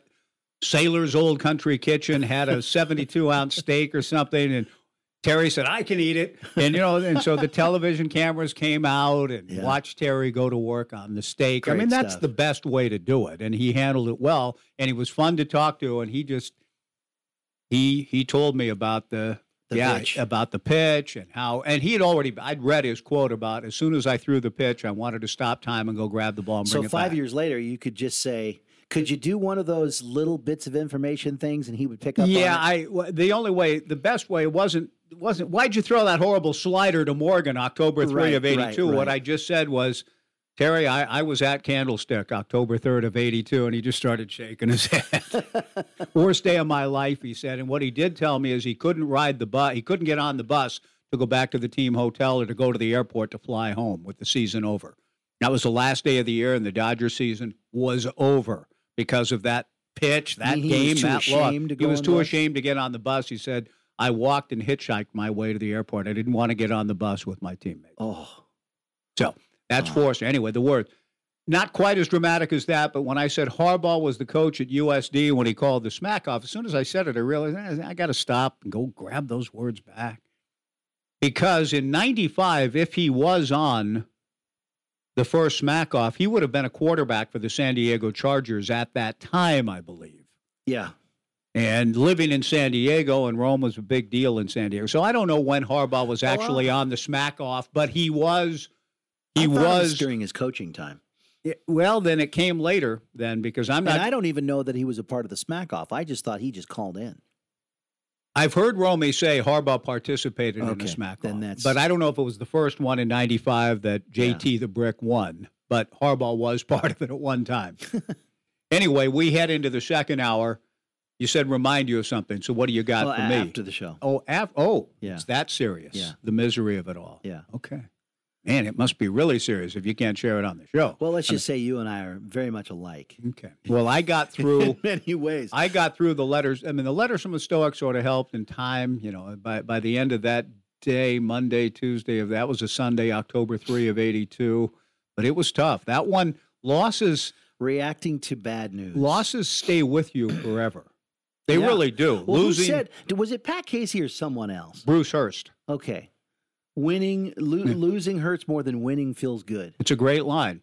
It really is. Losing hurts more than winning feels good. Winning feels good for the time, for the moment, yay. And then 10 years later, reminiscing, it's the best. Yes. But after the initial joy of winning, if you're still competing, it's time to keep going. Move on to the next, triumph. But losing, take the knife out of my heart.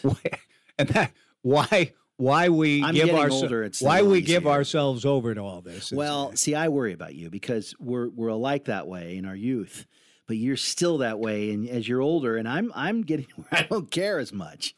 The loss. I don't care as much about losses now, if that makes. Yeah. But the losses from 82 and before still hurt. Oh yeah.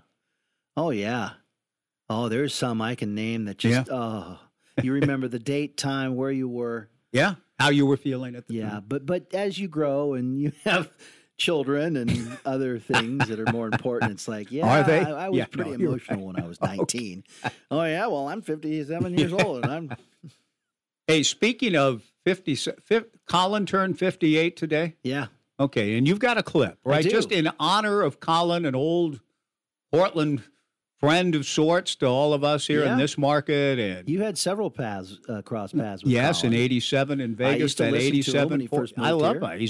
He has parlayed his great talents to a wonderful career. I used to listen to him all the time, but I haven't heard him in years because I'm here on the air doing work. I never even hear him. We don't carry him. We actually carry Rome instead of Colin in that time slot. So today on his show, he broke the following news that TJ came in and shared with us while we were talking to JT the Brick. Michael Chaplin will be joining us shortly, but we'll get to some texts and calls about this breaking news, about anything else you'd like to jump in with. But this was apparently less than an hour ago on Colin's show on Fox Sports Radio, and he does have, because of, he knows stuff about everything, but he had a little bit more insight and thought about the new coach of the New Jersey Generals. Here's Colin. We're announcing 4 of the 8 coaches. It's very exciting. Do we have USFL music, Ryan? What do we have? Are we ready to go? Very excited for this. All right, here we go. All right, the head coach of the New Jersey Generals will be Mike Riley. Mike Riley, former player under Bear Bryant at Alabama. A lot of those players became coaches, right? Stayed in the game. He coached Oregon State. I covered him. He coached them for 14 years. Probably one of the smartest, nicest guys in American professional sports. He coached the Chargers for a couple of years. NFL, CFL, college football, Nebraska as well. An offensive guy. Mike is famous for being at USC and pleading with them to recruit and offer a scholarship to Tom Brady. Riley pled with the coach. There's a kid in Northern California. He is tall and skinny. He plays catcher in baseball. He is going to be dynamite. USC did not. He went to Michigan, and I don't know what happened to Tom professionally, but things worked out, I've been told. All right. So good job by Colin earlier, and the news breaks on Fox because Fox will be carrying these new SFL games with 8 teams. According to their Twitter site, they're going to carry all of them. Okay, good. I don't know how they fit them all in, but that's a good platform for an upstart league. You're getting text, John. You're saying, by the way, Michael Chaplin just texted me. He said, can we push back? There could be some news, travel situation. I don't know what that means, but we're pushing Michael about 12:45 Oh, today. yeah. So we have some time now to get to some texts and calls if you'd like to jump in on any of these matters. 497-5356, the Downward Dog phone line, the University Honda text line, 497-5356. What do you got? Well, one that disappoints me because I was incorrect, but it's not a big deal, in that it wasn't Marcus Dupree's last career game that I was listening to. Okay. He did recover in Portland, 21st birthday, all of his friends. And then there was a story, and I don't have time to read it all, where he ran into Walter Payton in Chicago. Payton then, after his, what I thought was career-ending knee injury with the Portland Breakers against the Arizona Outlaws in Sun Devil Stadium, Marcus Dupree, Walter talked him into trying out again for the NFL. So he got a little cup of coffee in the NFL for a couple of years. Nice. Great connection there. And so I was wrong on that. There was a Marcus Dupree 30 for 30, and I watched about the first half of it. Got called away for we have to go now kind of a thing, and so I never got back to it, which probably was in the second half of that I missed. Okay. But, yeah, it actually is really good. It's a really good 30 for 30 if you can look that up on Marcus Dupree. What else? Here's a connection. Brady on Riley, and it's an ESPN.com story. That someone a link. Okay, good. I'll look that link up during the break, and I'd like to see and get exact, because I've only heard about Brady saying that he was thankful to about Mike Riley or to Mike Riley for something, and so I'll get to that link here in a moment. Here's a This one is amazing to me. I'm going to skip it and tell you during the break. Okay. Mike in Seattle said, what happened? This goes back to our Raiders stuff. What happened to Lee Hacksaw Hamilton? Thought he did Raiders once. No, that was Bill King, right? Well, Bill King did the Raiders. Greg Papa did the Raiders. I don't think Hacksaw is doing anybody right now because Matt Money Smith is calling the Chargers games and in Hacksaw L.A. is in San Diego. And Hacksaw, I think, he's probably still doing a show in San Diego.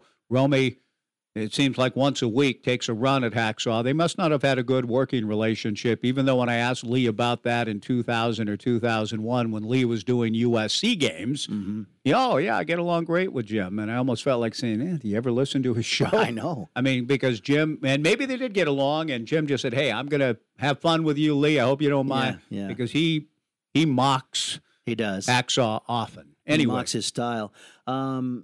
Someone writes in to say, you are correct, Mike. If the Colts lose to the Jags, they haven't won at Jacksonville since 2014, then the Raiders and Chargers could take 15 knees each. They both make the playoffs. If they tie. Can you help me with this? I shouldn't admit not Isn't that knowing something? this. What does it mean, 15 knees? Is that all it takes to go through an entire game? I don't. It seems like it would take more than that. Yeah. Well, you and TJ were talking about that. He also, but what does that mean? I don't know if that's if that's just a colloquialism. 15 knees. Yeah, we'll take 15 knees. I don't know. I've not heard it. The math doesn't work out. No. Anyway, I'm sorry for being stupid. Got to get through 60. Oh, maybe the clock? I know, you got to take more time. Yeah, it's going to take more knees than that to get through a 60-minute game. Right. Could you imagine, you though? play until the fourth quarter and take 15 knees? I don't know what that means. What would the NFL, what would Goodell do? What would the world do if they came to a gentleman's agreement before the game? Yeah. We both want to make the playoffs. Let's help each other out. We'll take knees. We'll take. You could really, the conversation could be, look, we won't take knees, but let's just don't. Let's just don't score. Fall down if your guy break away from 30 yards and there's nobody within 25 yards and he just falls down to the turf. Then we better hope that the Colts break that streak in Jayville and get a win. Yes. They will. Come on. Well, you hope so, but you never know. A clown show. One never knows. Yeah, they're going to dress up like clowns. Yeah. Curtis writes in, and this is true. We talked about it, that he said, it's just a matter of time before the new league fails. Don't they all? You are right, Curtis, and they probably will, but I'm going to love every minute of it because I loved the old USFL. I really did. It takes me back to some memories. And then let's see here. The Dupree one, yeah. Let's see here. And then the link, so that's where we are. Okay, we will take a break. I want to look at the link on Brady and Riley.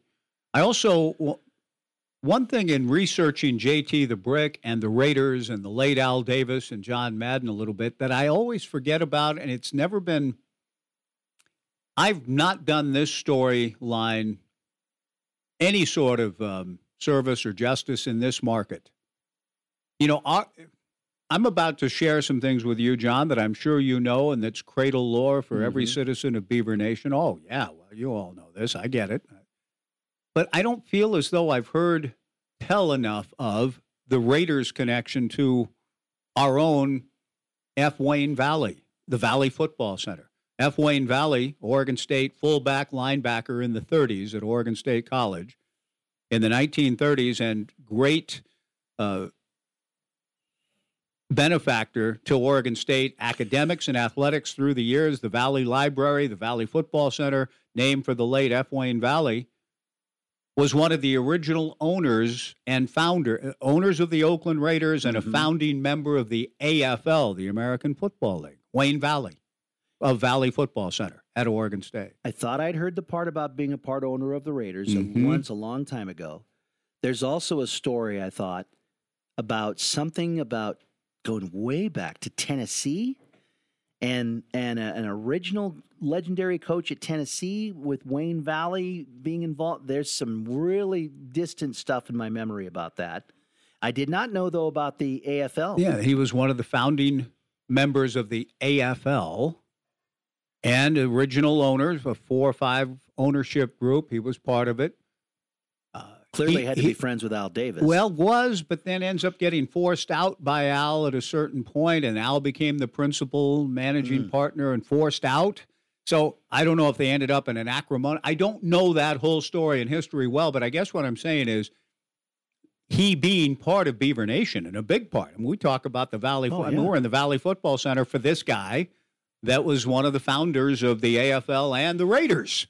That should be celebrated. We should know more about that. Yeah. I should know more about it. If you know more about it, feel free to jump in as we take a break. 497-5356 on the Downward Dog phone line, the University Honda text line, 497-5356. Michael Chaplin, we hope a little bit later. Open phones and text now on 1240 Joe Radio. Master the mealtime rush with a refrigerator that helps you cut down on clutter. The Whirlpool 4-door refrigerator keeps groceries in sight and easy to find. From easy-reach shelves to a flexible ice bin, see how the 4 sleek compartments help keep ingredients organized so that you can get dinner on the table. Visit Kellenberger Appliance to learn more. Kellenberger Appliance, 21 Main Street, Lebanon, serving all our appliance needs since 1918. Visit Kellenberger Appliance today.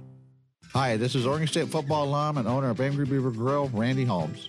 Come try our updated menu with new items such as the prime rib Philly cheesesteak, and don't miss our prime rib and salmon dinners on Friday. Every Wednesday, starting at 5 o'clock, try our $7 all-you-can-eat spaghetti dinner with garlic bread and salad.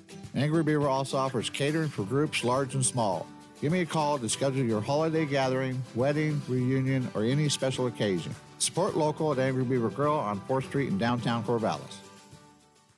Kraken Cards in downtown Corvallis carries sports cards, Pokemon cards, MTG cards, board games, collectibles, card sleeves, playmats, and more. Have you been to Kraken Cards yet? If you're into sports cards and games, Kraken Cards is for you. Kraken Cards' knowledgeable staff can help you find what you're looking for and at fair market value. And for you Oregon State fans, Kraken Cards has a dedicated Oregon State alumni box to browse. Kraken Cards, 114 Southwest 3rd, downtown Corvallis. Kraken Cards, your connection to everything fun.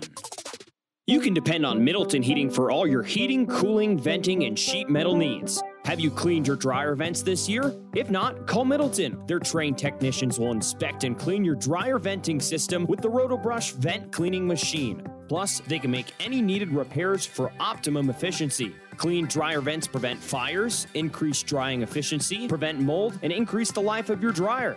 Give Middleton a call to schedule today. Online at middletonheating.net.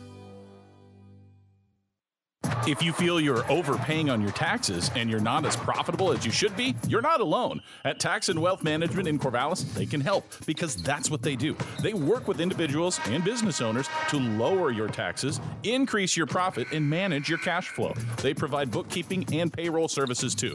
Give them a call at 541-753-4185. That's 753-4185. And get in the game. Tax and Wealth Management in Corvallis, your hometown tax team. And go Beavs.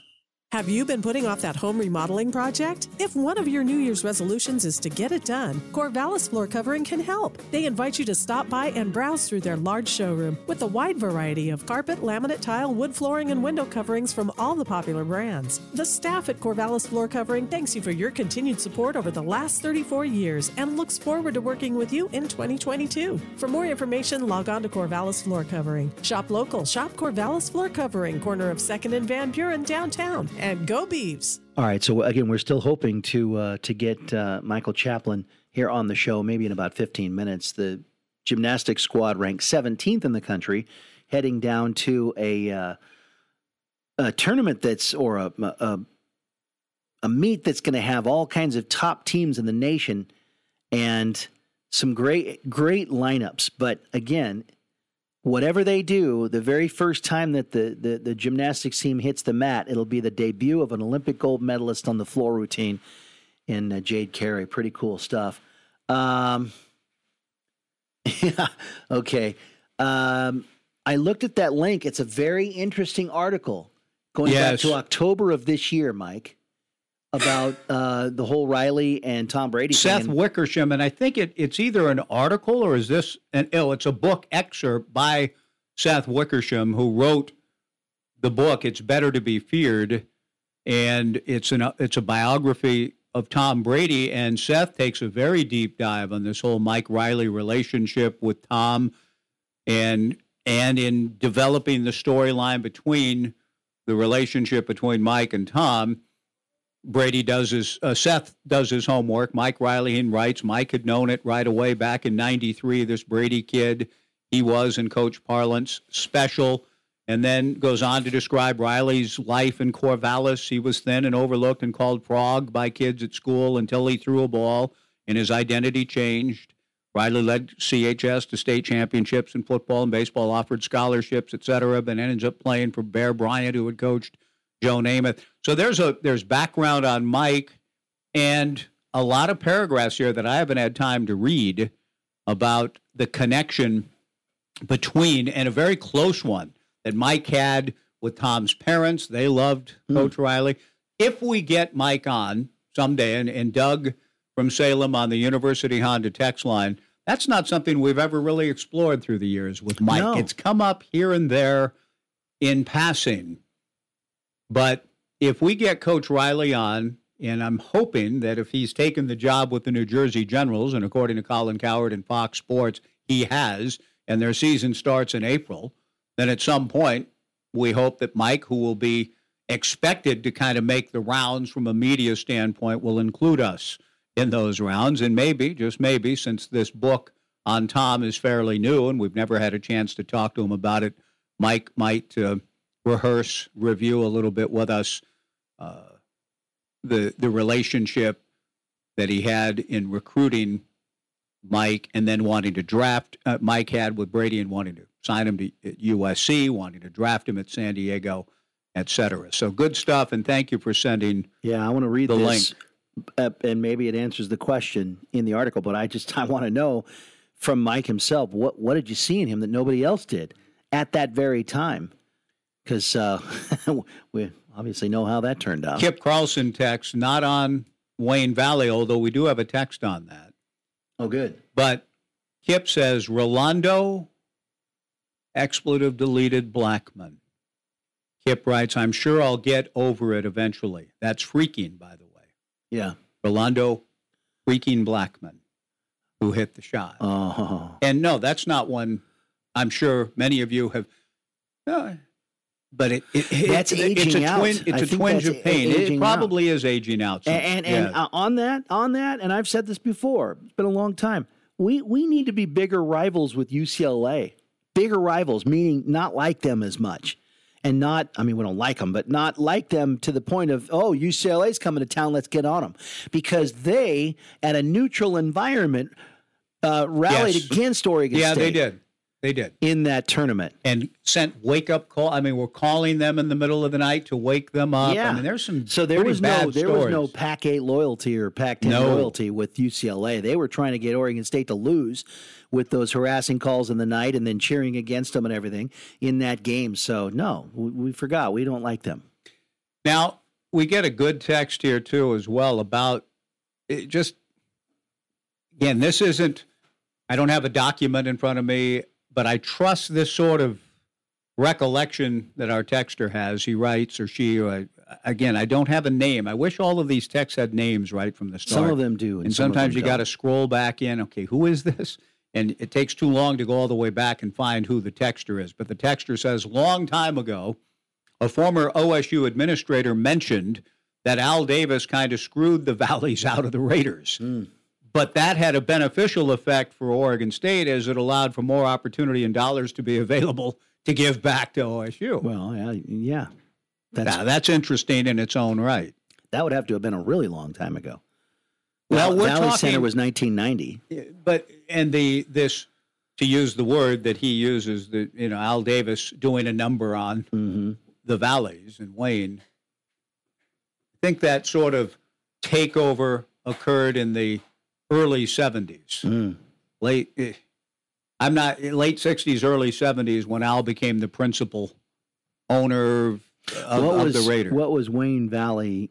What was his fortune? Was he a lumber baron? A builder, I think, a contractor, a builder in California. Yes, in Northern California. After being a Beaver, he goes and does that. And he got it, according to what I read, that Wayne Valley played football here, and his love for Oregon State remained. Even though he ended up getting a degree, according to what I read, Oregon State dropped the major that he had at OSC, and they dropped the major, and he had to finish his degree at the University of Oregon. Ooh. But his love and his ability to be a great benefactor in philanthropic efforts was back at Oregon State. And wasn't Thomas J. Otson a Beaver? I think so, yeah. So there you go. Crossover. Okay, now here's one. This is something. We get Kip Carlson coming in with the pain from Blackman, and here's somebody on the University Honda text line as well as the Downward Dog phone line. Dan writes in to say the one he is still not over is Greg Ballard hitting, and after the buzzer shot in Eugene to allow Oregon to beat the Beavers, that's the hard one for me to get over. Yes, that was a terrible call. The red light was on, and Ballard had not released the shot. It was clearly after, when the buzzer had sounded, the game was over. Had you had some sort of review process in place? What was that game? The year? Do you remember the that? year, I believe, was 74-75. And I remember seeing the photograph from the great Brian Lanker in the Register Guard the next day. Showing it? Captured the ball in Ballard's hands and the red light on. Oh. The great work of the genius, Brian Lanker. Wow. And people, I remember the Register Guard, some of the readers were mad. Don't show that. Well, it was the truth. Might have been, I'm trying to think, 75, might have been 75, 76. I'm sorry that it's all the year that Ricky Lee banked one in to end a game and win the game for the Beavs from 40 feet out, banked it in. Ricky Lee hit it to win for Oregon State. Later that year in the game in Eugene, I think that was the 74-75 season, Oregon fan tried to say, well, you got a lucky shot at Gill. Well, it was before the buzzer. Lucky or not. So Ballard hit his shot after the buzzer, and they counted it at Mac Court. Maybe the people, the officials who called it, it's good, and run off the court. They didn't want to get mobbed. No, they didn't. Replay back then. Let's go to Roger before we break, and we hope talk to Michael Chaplin. Roger, good afternoon. Yes, good afternoon yourself. This is Roger, your Ernie Harwell friend from the old Broken Yoke, which is now called the Wisecracks Cafe. Yes. Yes. I just have a quick trivia contest for you, and I'll get right into it.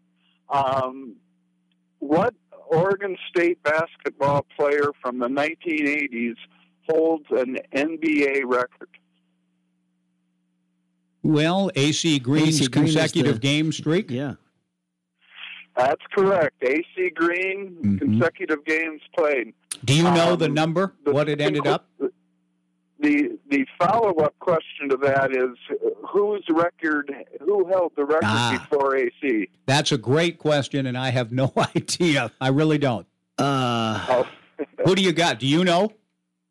Oh, well, yes, I do. Okay, well, John, give me one clue. Give us a clue.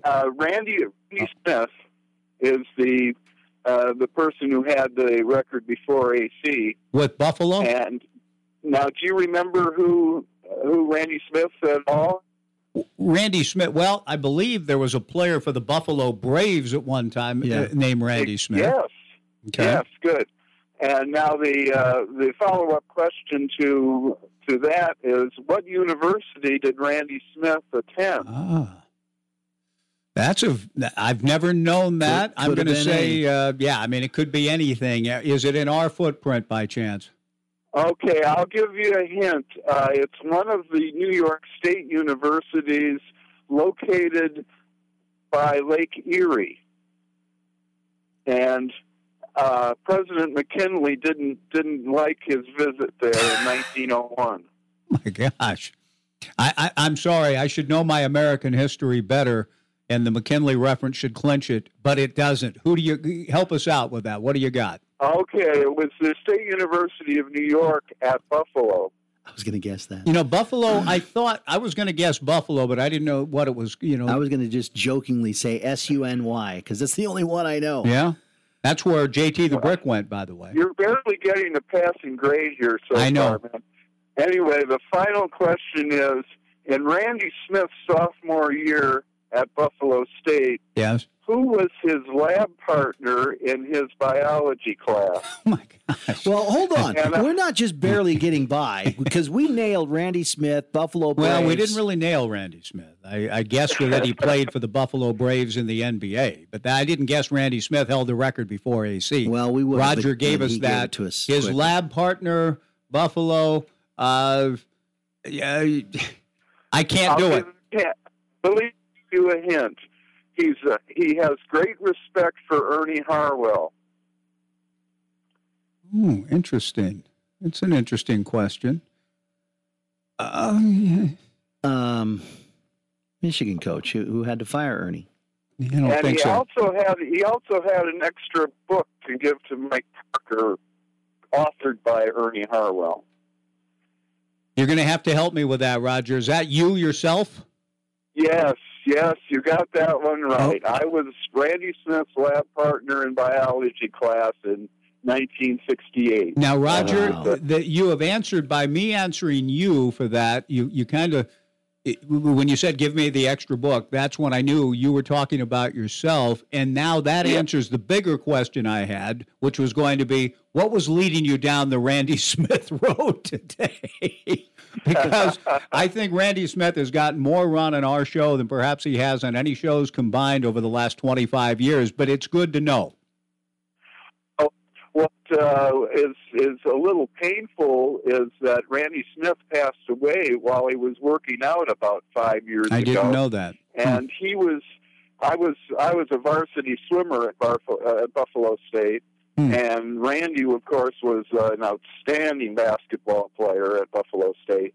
And all I can say is when we crossed paths in the locker room, I had never seen a more perfect physical specimen than Randy Smith. Well, I believe you on that.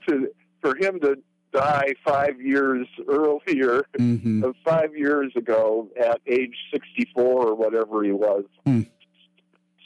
Roger, I'm sorry to hear that, and I'm going to be looking Randy Smith up as we go, but I didn't know they ended up being, in a sense, a hometown kid out of Buffalo State and then played for Dr. Jack, did he not, with the Buffalo Braves, Jack Ramsey? It would have been 1970, and I think he had about a 10 or 12-year pro career at San Diego later in his career, but yeah, he was an incredible jumper. He's 6'3", but he could soar over, and he had a very good career. And I always followed him over the years. Roger, thank you for that. It's been instructive, and thank you for making the personal connection with yourself and the book on Ernie and all of that. It was kind of fun. It was convoluted, but an enjoyable exercise here today. We need to take a break and get Michael Chaplin on if we can. Great to hear from you, Roger. Thank you. Johnny, let's take the final break and see if we can hit Michael up next on 1240 Joe Radio. Unified Insurance Group is your local independent insurance agency in Corvallis. They represent numerous insurance companies and specialize in auto, home, and business insurance. See Mike Eves, Taylor Starr, and Tom Worth. They'll help find an insurance plan that works best for you. If you're looking for auto, home, or business insurance, see the Unified Insurance Group, 320 Southwest 3rd Street in downtown Corvallis. They're your hometown team, always putting you first. Here at locally owned and operated Alerica Networks, we use the same service you do, so you can be rest assured that you're getting the very best internet service, whether for home, business, or enterprise. At Alerica, we make sure that each of our valued customers gets the plan that best fits their needs. So whether you require basic service or faster speeds for gaming or HD video streaming, we will make sure to match you with the plan that works best for your home or business. Alerica Networks always goes the extra mile. Give us a call or find out more at Alerica.net. The Peacock Bar and Grill is making eating out affordable with a $6.50 specials from 11 till 9 every day of the week. On Monday, it's a small sirloin steak dinner. Tuesday, any pub-sized burger on the menu. Wednesday, it's an open-faced hot turkey sandwich. Thursday, it's spaghetti and meatballs. Friday is a French dip. Saturday, pulled pork sliders. And Sunday, it's mac and cheese. You can always call ahead and get it to go or have it delivered. The Peacock Bar and Grill, a local favorite since 1929 on 2nd Street, downtown Corvallis. For auto glass solutions, better call the glass man. Call 541 541-760-2277. Call the Glass Man. Hi, this is Jake the Glass Man. If you need your windshield repaired or replaced, you don't need to call that 800 number. Give me a call, and if it's more convenient, I can generally get it done the next day. Call 541-760-2277. Call the Glass Man. If you are a veteran and live in Lynn County, there are benefits and services available to you at Lynn County Veterans Services. You've earned them. Use them. Call 541-926-3882 and take advantage of what you've earned. Home loans, disability compensation, health care, transportation, and more. Lynn County Veterans Services is here to help you. If you are a veteran and live in Lynn County, call 541-926-3882 and thank you for serving your country. Lynn County Veterans Services, serving our local veterans. Stargazer Premier Florist in Corvallis knows that the one you care about is expecting a thoughtful gift this Valentine's Day, and they're ready to help safely deliver them the best arrangement possible. Choose from Stargazer's wide selection of Valentine's Day flower arrangements, and they'll safely deliver a beautiful, unique gift right on time so you can show them just how special you'd like them to feel this February 14th. Stop in, call, or view Stargazer's selection of holiday arrangements online at stargazerpremierflorist.com. Stargazer Premier Florist, 925 Northwest Circle Boulevard in Corvallis. Sunday on the Las Vegas Raiders Radio Network. It's win and you're in as the Raiders play host to the Los Angeles Chargers. Hi, this is Tim Cates. Join Brent Musburger and Lincoln Kennedy for all the action. It's a Week 18 showdown between Derek Carr and the Raiders and Justin Herbert and the Chargers. Winner punches a ticket for the playoffs. It's Las Vegas Raiders and the Los Angeles Chargers. If it's the NFL, it's right here. Live coverage starts at 4:50 on 1240 Joe Radio. That's right. It's the evening game on Sunday. Boy, I'll be watching that one, listening to Brent Musburger here on 1240 Joe Radio. We were going to have to join it late, only about 15 to a half an hour late because of women's basketball. Unfortunately, women's basketball not happening this weekend, so we'll have the full Raider experience for you coming up Sunday late afternoon for the final game. Is there Monday Night Football next week? I don't know. Anyway, I don't think this so. is the final weekend. I don't believe so. And the playoffs. Yeah, I think the last game is the Sunday night game of the regular season. With the prize on the line. Yes. And what JT hinted at in our conversation, how much do we carry, or do we have the latitude to carry? He said, tune in early. We're going to be doing tributes to Madden. They give you two options, and one option is the early pregame show, which we don't carry. Okay. And then another option is 30 minutes before kickoff. That's it? There's nothing in between? Well, I mean, if we might be able to extend it out, but I don't know if the satellite gives us that option. Right, once you've chosen an option. Right, and 30 minutes before. I think it's 30, and that's just Tim Cates, this guy, and then Brent and Lincoln Kennedy. But we would hear JT if we did that extended. Right. It's like 2 hours of Raider talk. Exactly. I thought that was a bit much for what we do here. No, exactly. And with all the other programming that we do. But in this case, if you can get it, it might be kind of good programming. And I thought about that when he said that. I thought, I wonder if we can stretch that out. So I am going to look into that. Okay, they're doing tributes to John, and it'll be good stuff. It's a big game with a lot on the line. JT was on our show. I mean, it would have a little more with no other games going on. Mm-hmm. And, boy, isn't that – we're waiting. I'm not sure this is good news either, to be honest with you. I don't know what to read into it. But remember when Ron Callan yesterday was able to come on. Why? Well, there was no Zoom at 12:10 with Coach Ruick talking about the upcoming games. And that's all he said. Well, why not? 2 hours later, yes, the official word came out about women's basketball. Coach Chaplin, the associate head coach for Oregon State Gymnastics, the 17th ranked gymnastics team, is scheduled to open the 2022 season at the Collegiate Challenge hosted by Amanda Borden Saturday night in the Anaheim Arena at 6:30 at the Anaheim Convention Center. The first home meet a week from this Saturday at Gill at 7, Boise State, San Jose State, and Washington. We were looking forward to having Michael on for a preview of the upcoming season, which has so much anticipation, so much buzz and excitement. Gymnastics has a loyal fan base and following, and a passionate one, but with the addition to the team and finally making her Beaver debut at home a week from Saturday. Olympic gold medal winner Jade Carey. The profile of the program is even higher and greater, and maybe as high and great as ever in terms of bringing in a returning Olympic gold medalist and making her debut. I mean, the interest around gymnastics, it's one of those things. I've had people reach out to me thinking, can we want to go to a gymnastics meet? And I haven't had those sorts of inquiries, quite honestly, often. Every once in a while through the years, there are people who really are into it and will ask, can you? And usually I've been able to. I'm not so sure that I can answer immediately, oh, yeah, I can get you gymnastics. It may be a little harder to do this year. Now, Michael is calling us now, and I was saying I was getting a little nervous. He was scheduled to join us at 12:15. Then he said we had to push back. So I don't know what that means. Maybe he can tell us as he joins us. We were just starting to talk about if we weren't able to make connections with the associate head coach, Michael Chaplin. But here we are in our final 9 minutes or so of the show. Michael, thanks for making time. Do you have any news for us? What's going on, Coach?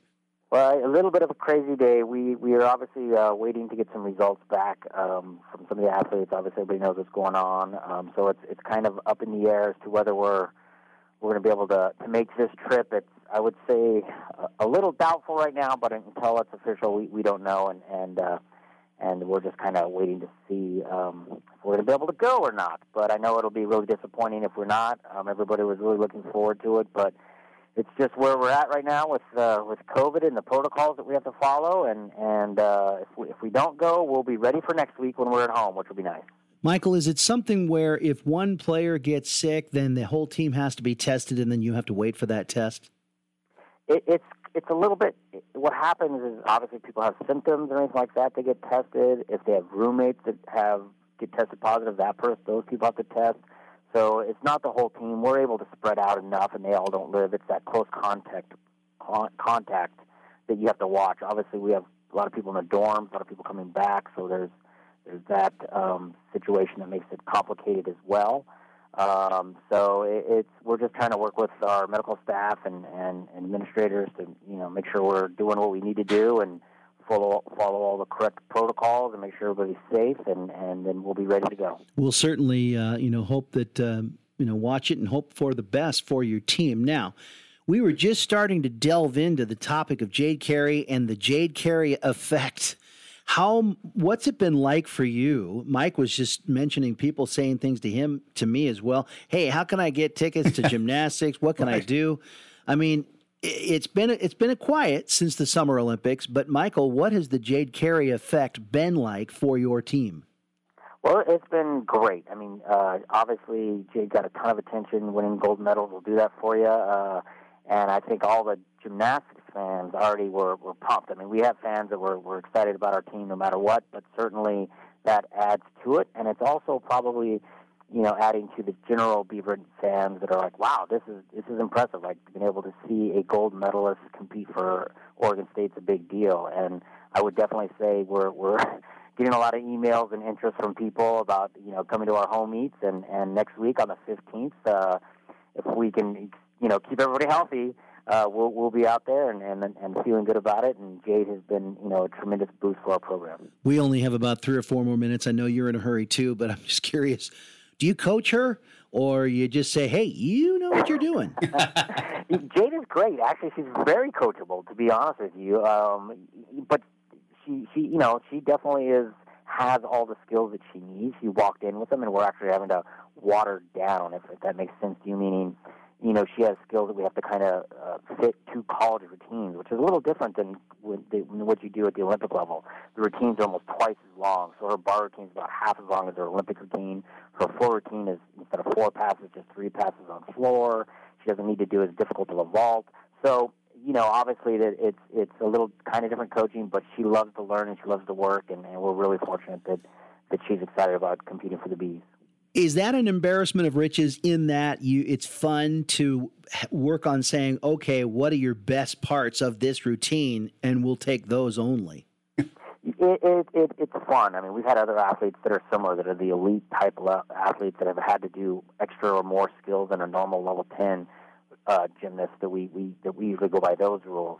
So it's fun, but the thing is that they have to learn how to execute, and there are certain subtleties to college gymnastics that they need to be aware of that's different than the elite level. So where she could just tumble people for sure, and have a way bigger vaults. Those are things that they'll all start at a 10, and now she just needs to execute it a little bit better than everybody else.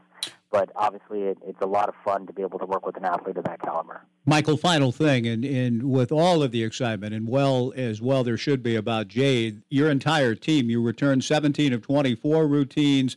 This sounds like a very strong lineup across the board. We don't have time to go through every individual athlete, but just what's your sense about the makeup of this year's roster and what's ahead for you? Well, you're right. It's definitely a lot of returners. We were a little bit weak on bars last year, but luckily we had some of our freshmen that have come in and are really going to step up. So that was our Achilles heel last year. It'll be a different story for sure this year.